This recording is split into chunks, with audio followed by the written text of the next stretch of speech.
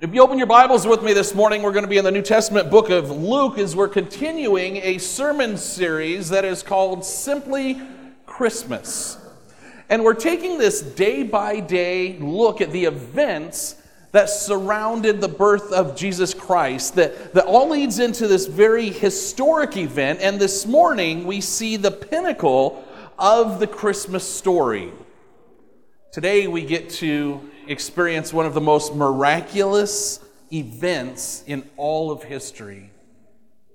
We get to witness an event that had been planned since the beginning of time, an event so dramatic that the lead up to it took thousands of years.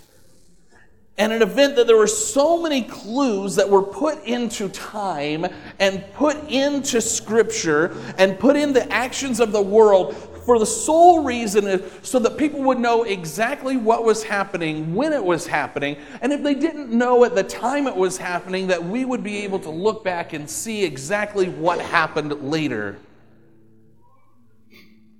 It's recognizable that our Christmas story might start at the beginning of the New Testament, but it's one of the two moments that the Old Testament continually points towards. Everything that has happened on earth so far at this point of the beginning of time points to people, or is pointing people towards the beginning and the end of the life of Jesus. If you would turn with me to Luke chapter 2, we're going to be reading verses 1 through 20 in a message that I have titled, Jesus Our Christ is Born.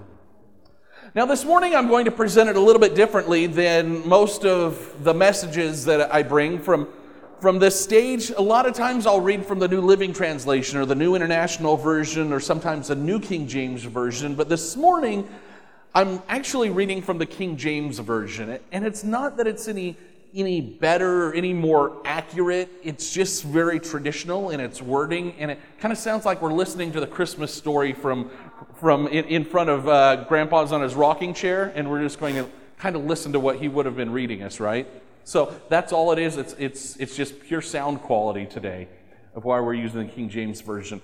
As we have recognized from the last few weeks, the gospel writer Luke, who also wrote the book of Acts, he writes in very deep detail. We'd studied that he had gone out and he had taken eyewitness accounts of the content that he had written down through the book of Luke and through Acts. And in Luke chapter 2, we're going to see some of these details that he puts into our Christmas story as nobody else ever did. And I want you to read with me. We're in Luke chapter 2.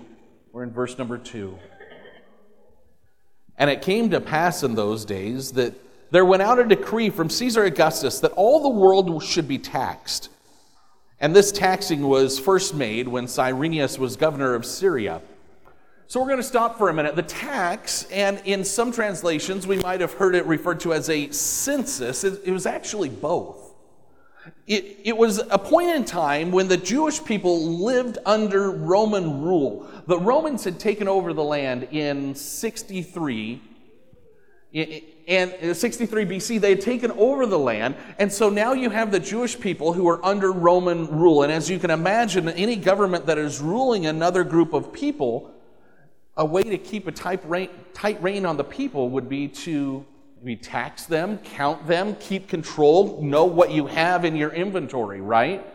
So that's what's happening here, is that the government is demanding that the taxes be paid to the Roman authorities. They want a census. They want to know. The census ordered all the people to register their estates according to their value and the money that they had. And they're basically pledging, they're putting their name on the list, saying, yeah, we're citizens under the Roman government. The Jews may not have been terribly excited about that fact, but that's in fact what they're doing at this point. People who were being counted in the census would have to deliver to the government value of their belongings, name of their parents, their age, name of all their wives. So the government wants to keep a list. They want to have this information, right? And out of this declared information, the government is now going to assess them tax, and they're going to count them. So that's the reason that everyone is coming together now, is to be registered per person as a family under Roman rule. Let's pick up the action in verse number 5. Verse number 3. And all went to be taxed, every one into his own city. And Joseph also went up from Galilee out of the city of Nazareth into Judea unto the city of David, which is called Bethlehem, because he was of the house and the lineage of David, to be taxed with Mary his espoused wife, being great with child. Joseph is from the lineage of David. This is King David we're talking of, okay? And if you remember in the Old Testament, where King David was from a very small town. If you remember that David was found taking care of sheep in a small town, living at his dad's place, Jesse's place, in a town called Bethlehem, right? It's about 6 miles outside of Jerusalem. Bethlehem, it literally means the house of bread. It's interesting that we have a town that means the house of bread, and our Messiah, our bread of life, comes out of this town. For Joseph to be from the house of David is so particular and important to our story, because the Christmas story is in fact prophesied about hundreds of years before, as it's foretold. Samuel, in 2 Samuel, it says this: when God tells David, he says, when your days are complete and you lie down with your fathers, I will raise up a descendant after you who will come forth from you, and I will establish his kingdom. So he says it's coming from the line of David. So this is so important that Joseph is in this story. So when the census and the tax was called for, and the line of the family and David is to report to Bethlehem, see, God knew what he's doing. He is purposefully targeting this prophecy that was laid out thousands of years before, so that everyone would know exactly what was happening. Or you and I, looking back, would know exactly what happened. See, Micah had mentioned that Bethlehem would be the place the Messiah was born. Looking back, it all starts to come together at this time. The census, the taxation, the exact location, Mary's being pregnant with her firstborn child. We can see all these things starting to come together. And so when we start looking at the evidence of the Christmas story, I want to make sure that one thing is perfectly clear. The details of the birth of Jesus are so specific and so particular that there is no way that this series of events are coincidental or are in any way an accident. Point number 1 in your notes this morning. From before time began, God's hand of providence guided the actions leading to the birth of Jesus. This is absolutely not an accident that there's a baby born of a virgin in a town that was called for hundreds of years ago to a man named Joseph who's from the line of David. It is so specific so that it doesn't happen by accident. As a matter of fact, here's a shocker. Mary didn't even have to go on the trip from Nazareth into Bethlehem. Joseph could have done everything on his own. She goes because this is the man that the angel said, I want you with this man. You're connected with this man. He's going to father this child. She loves this man. She's going to go with him into Bethlehem. It's that important. See, God had his hand in this process. Mary didn't go to Bethlehem because she felt a deep urge to get out of town with Joe and just go hang out in the big city. That's not why she left. She went because this whole trip was set forth by God and his hand. He had control of the setting. He had control of the reason. He had control of the pregnancy. He had control of the birth. Look how precise everything is. God put this all in play. It's about 80 miles from Nazareth to Bethlehem. I would have taken about 3 to 4 days walking 80 miles on an animal, the way that a pregnant woman walks or rides an animal. So I don't know about you, but I've never seen a pregnant woman in our day and age who was really enthusiastic about taking a 4-day hike about 80 miles to register with the government. Okay, so let me break this down. It would be like asking a pregnant woman, so get this, 80 miles from Paris is going to put you in Santa Monica. It's going to put you at the beach, okay? So it's like going from Paris to the beach, walking 3 to 4 days, 80 miles, just to show up at the beach and go to register your car at the DMV. That's what it's like. It's like, why are we going? Because I have to go stand in line to register with the government. That's why. Like, who really wants to do that? Raise your hand if you would be enthusiastic about making that trip. Walking from here to the beach to go stand in line at the DMV. So, okay, guys, put your hands down. Guys, raise your hand if you would be enthusiastic about walking with a pregnant woman 4 days, 80 miles to go stand in line at the DMV. Seeing no hands, we move on. Verse number 6.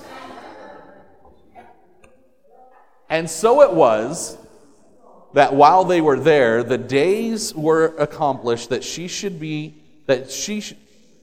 delivered, propounded. And she brought forth her firstborn son and wrapped him in swaddling clothes and laid him in a manger because there was no room for them in the inn. See, the Bible doesn't tell us that Jesus was born the first night that Mary and Joseph made it into Bethlehem, but it does tell us that while they were in Bethlehem, 2 events took place that would have profound implications on our Christmas story. First, Mary and Joseph couldn't find a place to stay. Luke doesn't give us a massive amount of information about the hotel accommodations in the city of Bethlehem, but we know that there were so many people in town because the entire line of David, right? All these people have to come into town to register. Again, it's like standing in line at the DMV, okay? Everyone is there. Like, you have to draw a number and then just wait for someone to call your name next Thursday to go and register. But we know that there's so many people and there's simply no room available. And we've seen in Christmas movies this idea that Joseph was going from one hotel to the next hotel and ringing the buzzer, right? We see him ringing the buzzer and asking for the innkeeper that comes up to the window, and Joseph's there standing in the rain while Mary's out in the parking lot sitting on a donkey in pain because she's about to give birth, right?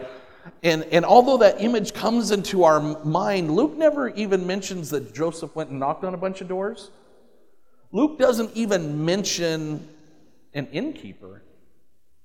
He simply tells us that there was no room for them at the inn. That's what he said. And second, the second massive event that happens is the fact that Jesus is born. It tells us, and we can celebrate this, that Jesus is born, but it gives us a very specific location. It says he's born in a manger. In the original language, it would have been very understandable that this is referring to a stable. This is where animals live. It's not a kind of nice built thing that's out in the front yard. It's not very clean at all. Mary and Joseph knew, they had been told that their son was special. And they knew that amazement was going to come from their child. May not have known everything that he's going to do, but he was not born into a world of honor. Even though he was from the line of David, he would have been born in our modern day equivalent to being out in the back parking lot behind a Motel 6. Like just out there in the back. And where some guy is putting cat food for the cats out by the dumpsters, literally, that's kind of our modern day equivalent. It's not the best place to deliver a child, right?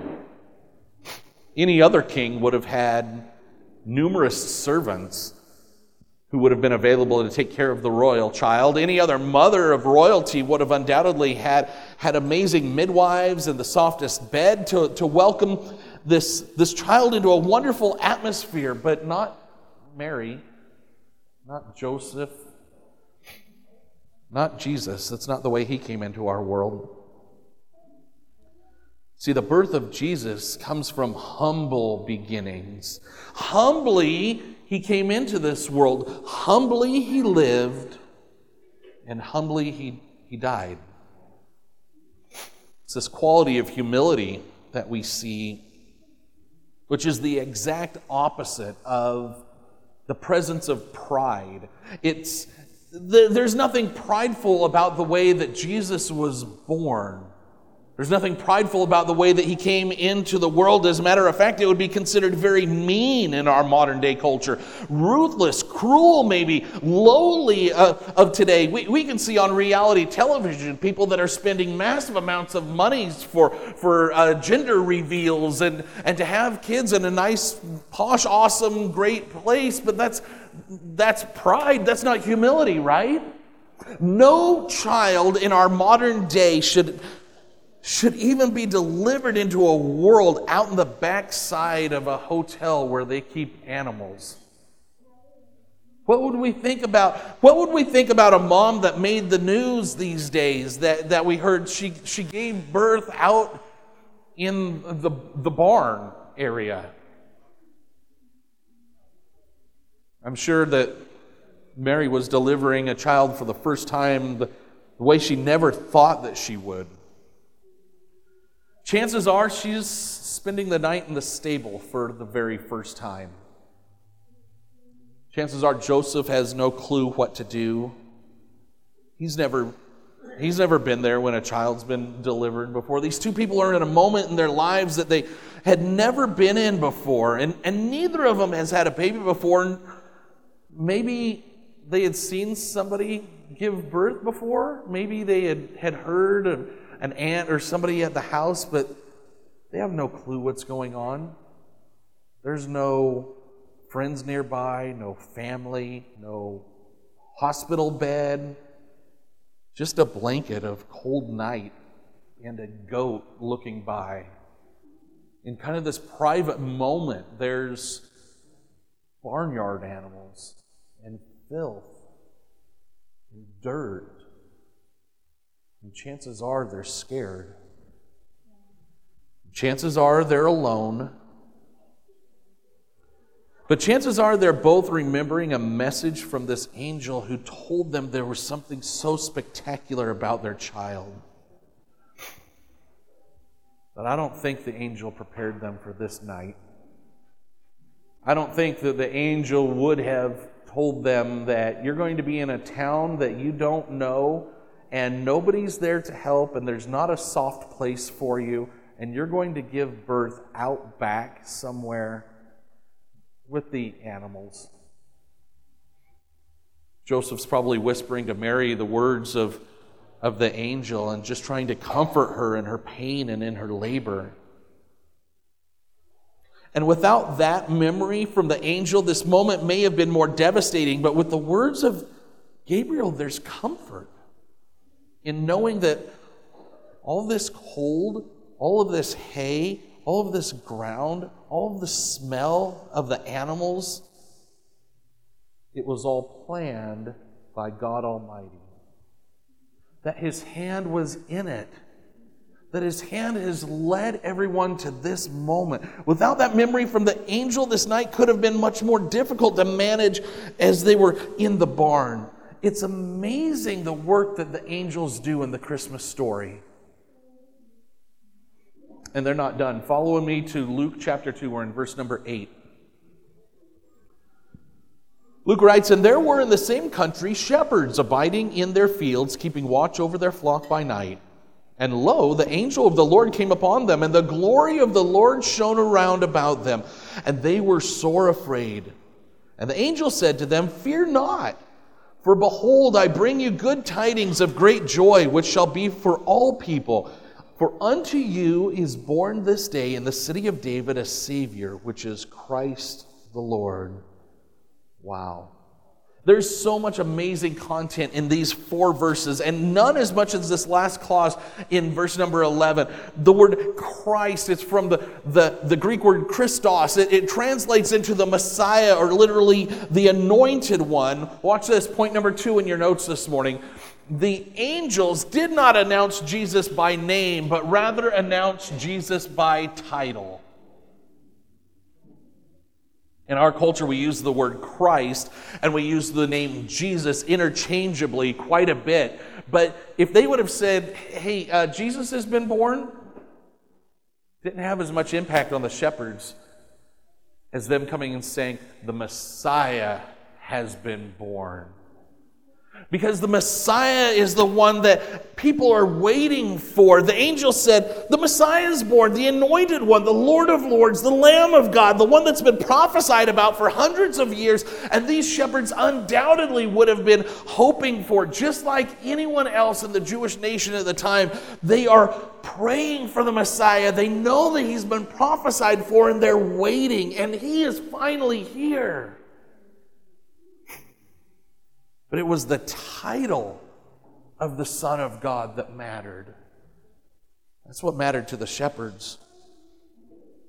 But for these men to be the first to hear about the coming of the Messiah,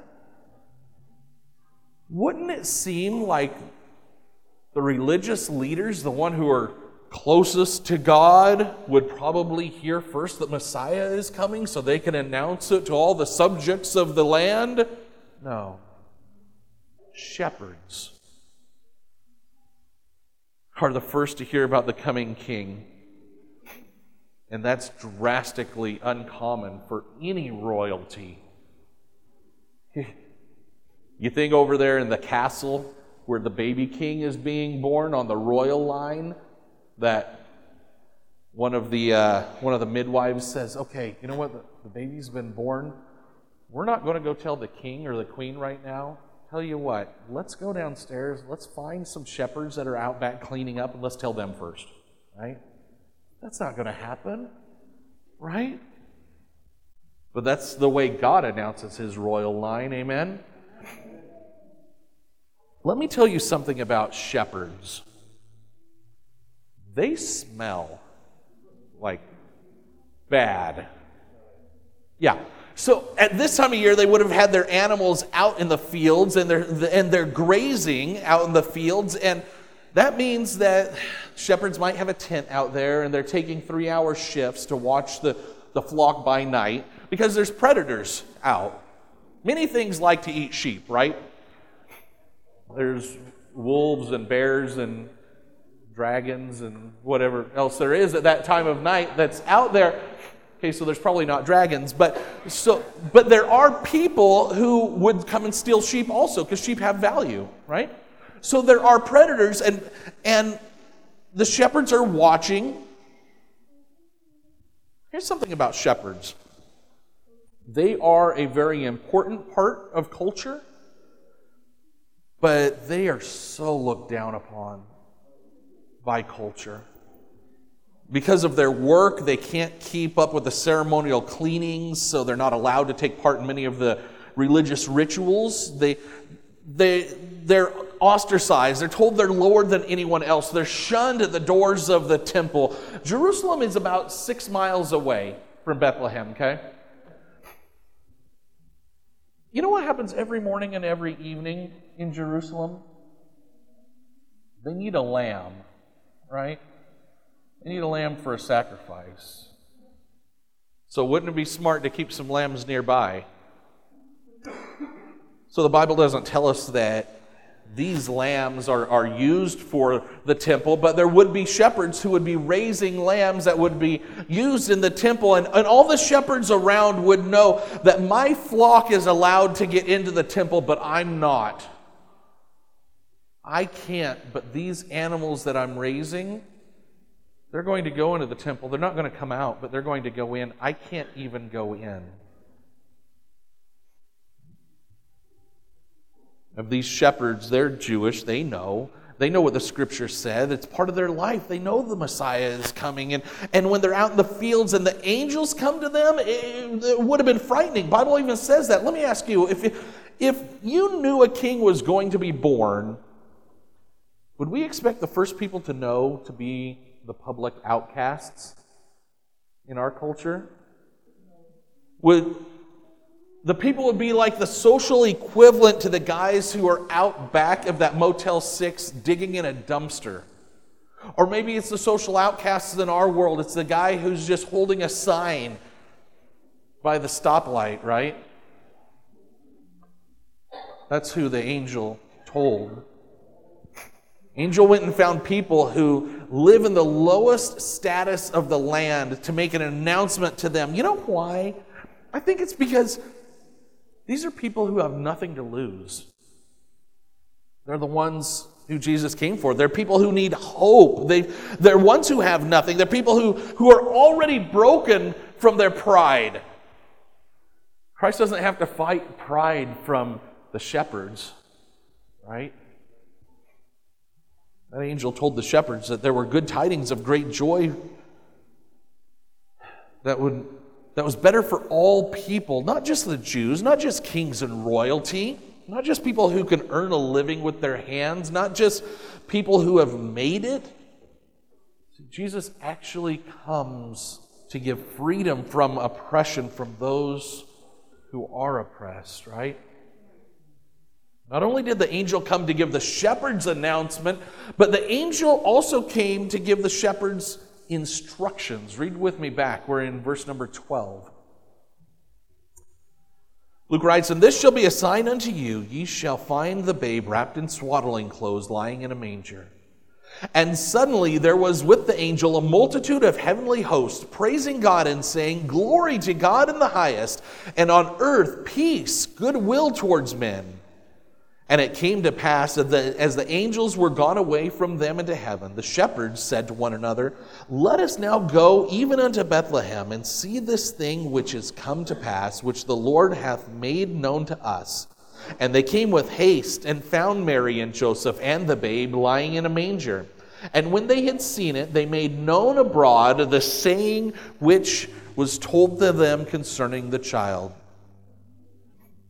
So that evening, the shepherds went out just like they normally did to watch their sheep, to take care of their sheep. But tonight an angel comes to visit them.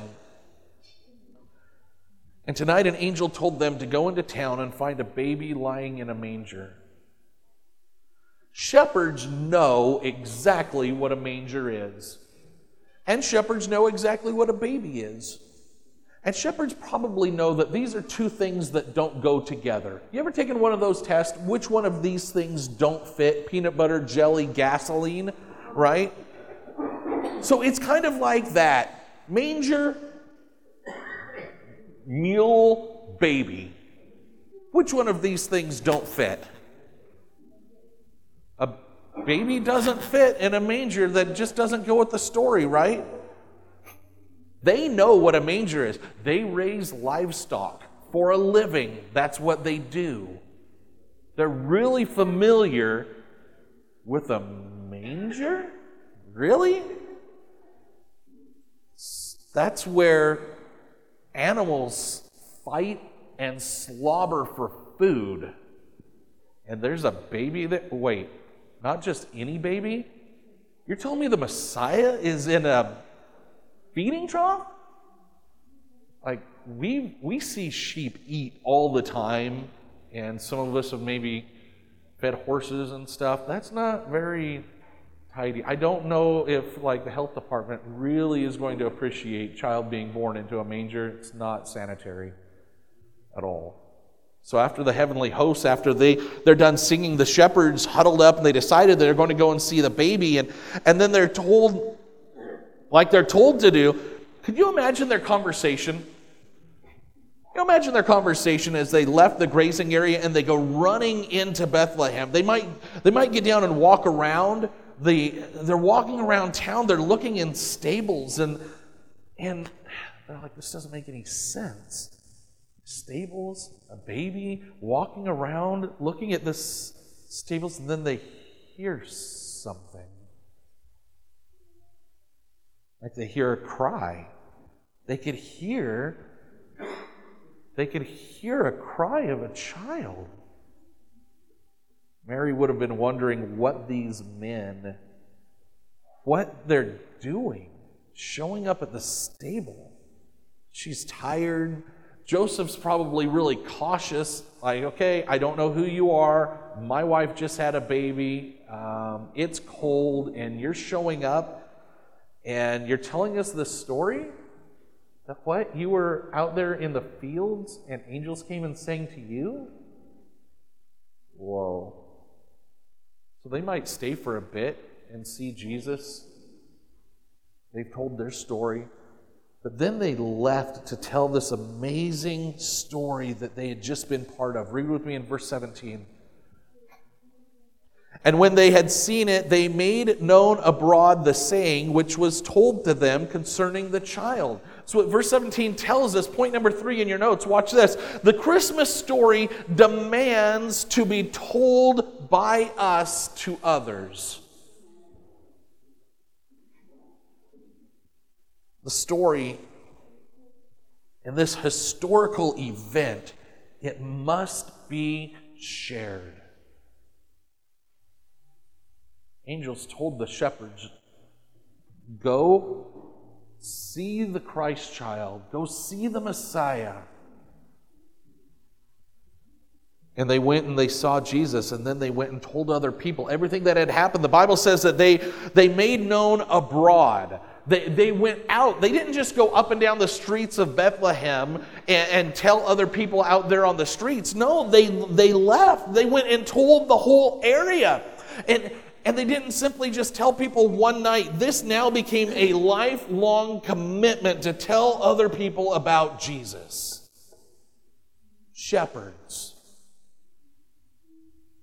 There would undoubtedly be 2 reactions to the story when the shepherds came to talk to somebody and tell them what had happened. Some people, they might have believed the story. Might have actually bought in and believed it because they saw evidence of the prophecies. But there'd be some people that would have chalked this story up to a bunch of livestock bums rambling on about nonsense. Does that sound like the 2 reactions that we see in our world when we tell people about Jesus?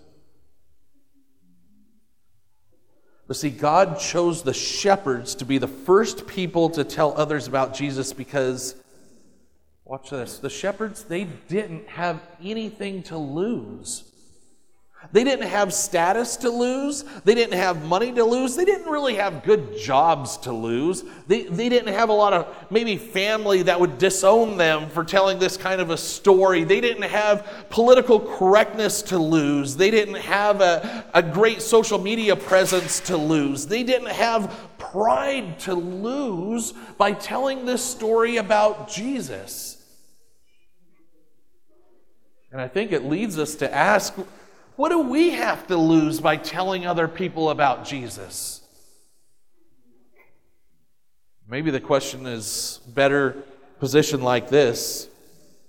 What is it that we need to lose to start telling other people about Jesus? Do we need to relinquish pride? Do we need to be reminded that God has given us this story to tell others because it's one of the 2 most important stories in history, that it is our job to tell other people about Jesus.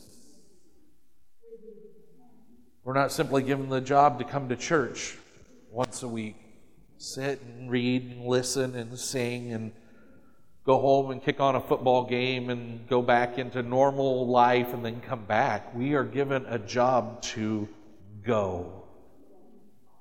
Come back with me into verse number 18. And all they that heard it wondered at those things which were told them by the shepherds. But Mary kept all of these things and pondered them in her heart. And the shepherds returned, glorifying and praising God for all the things that they had heard and seen, as it was told unto them. See, the people who listened to the story from the shepherds, they took time to wonder about it. They took time to think about it. Do you think any of those people would have been thinking about that story if the shepherds hadn't have told the story? If the shepherds had just gone back up to the fields, started taking their rotation, you know how many people start pondering a story when nobody tells them the story? 0 people.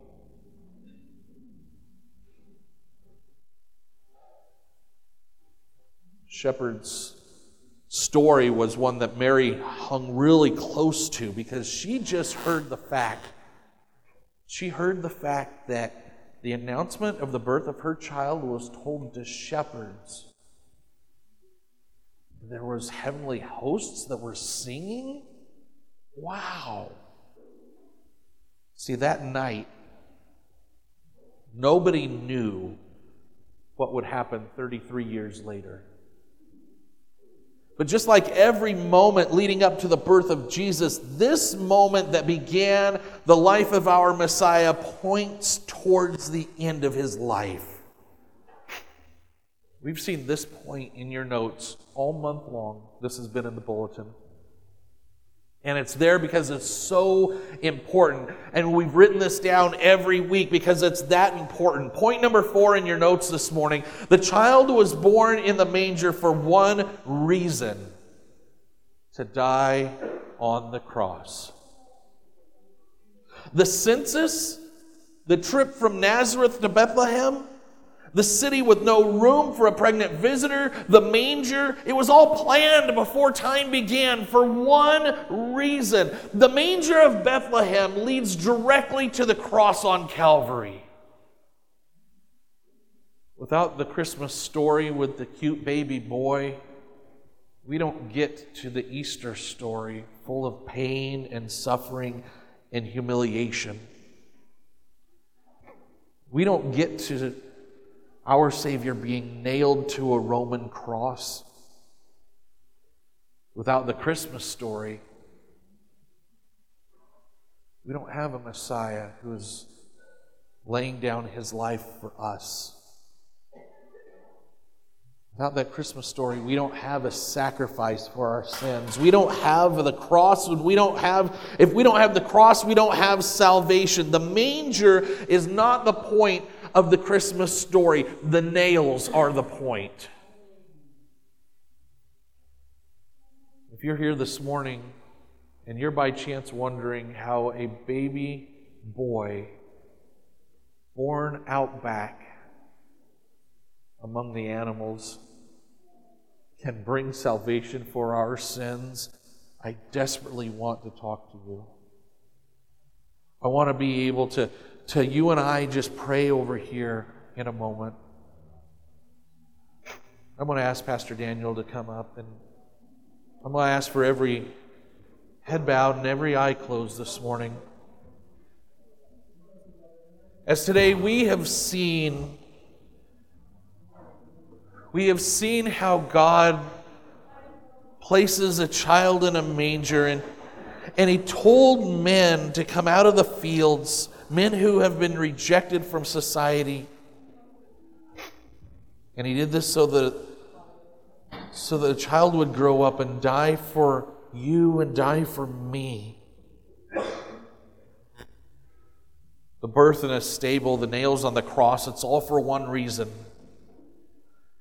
It's because God loves us so much that He sent His only begotten Son, that whosoever believeth in Him shall not perish, but have everlasting life.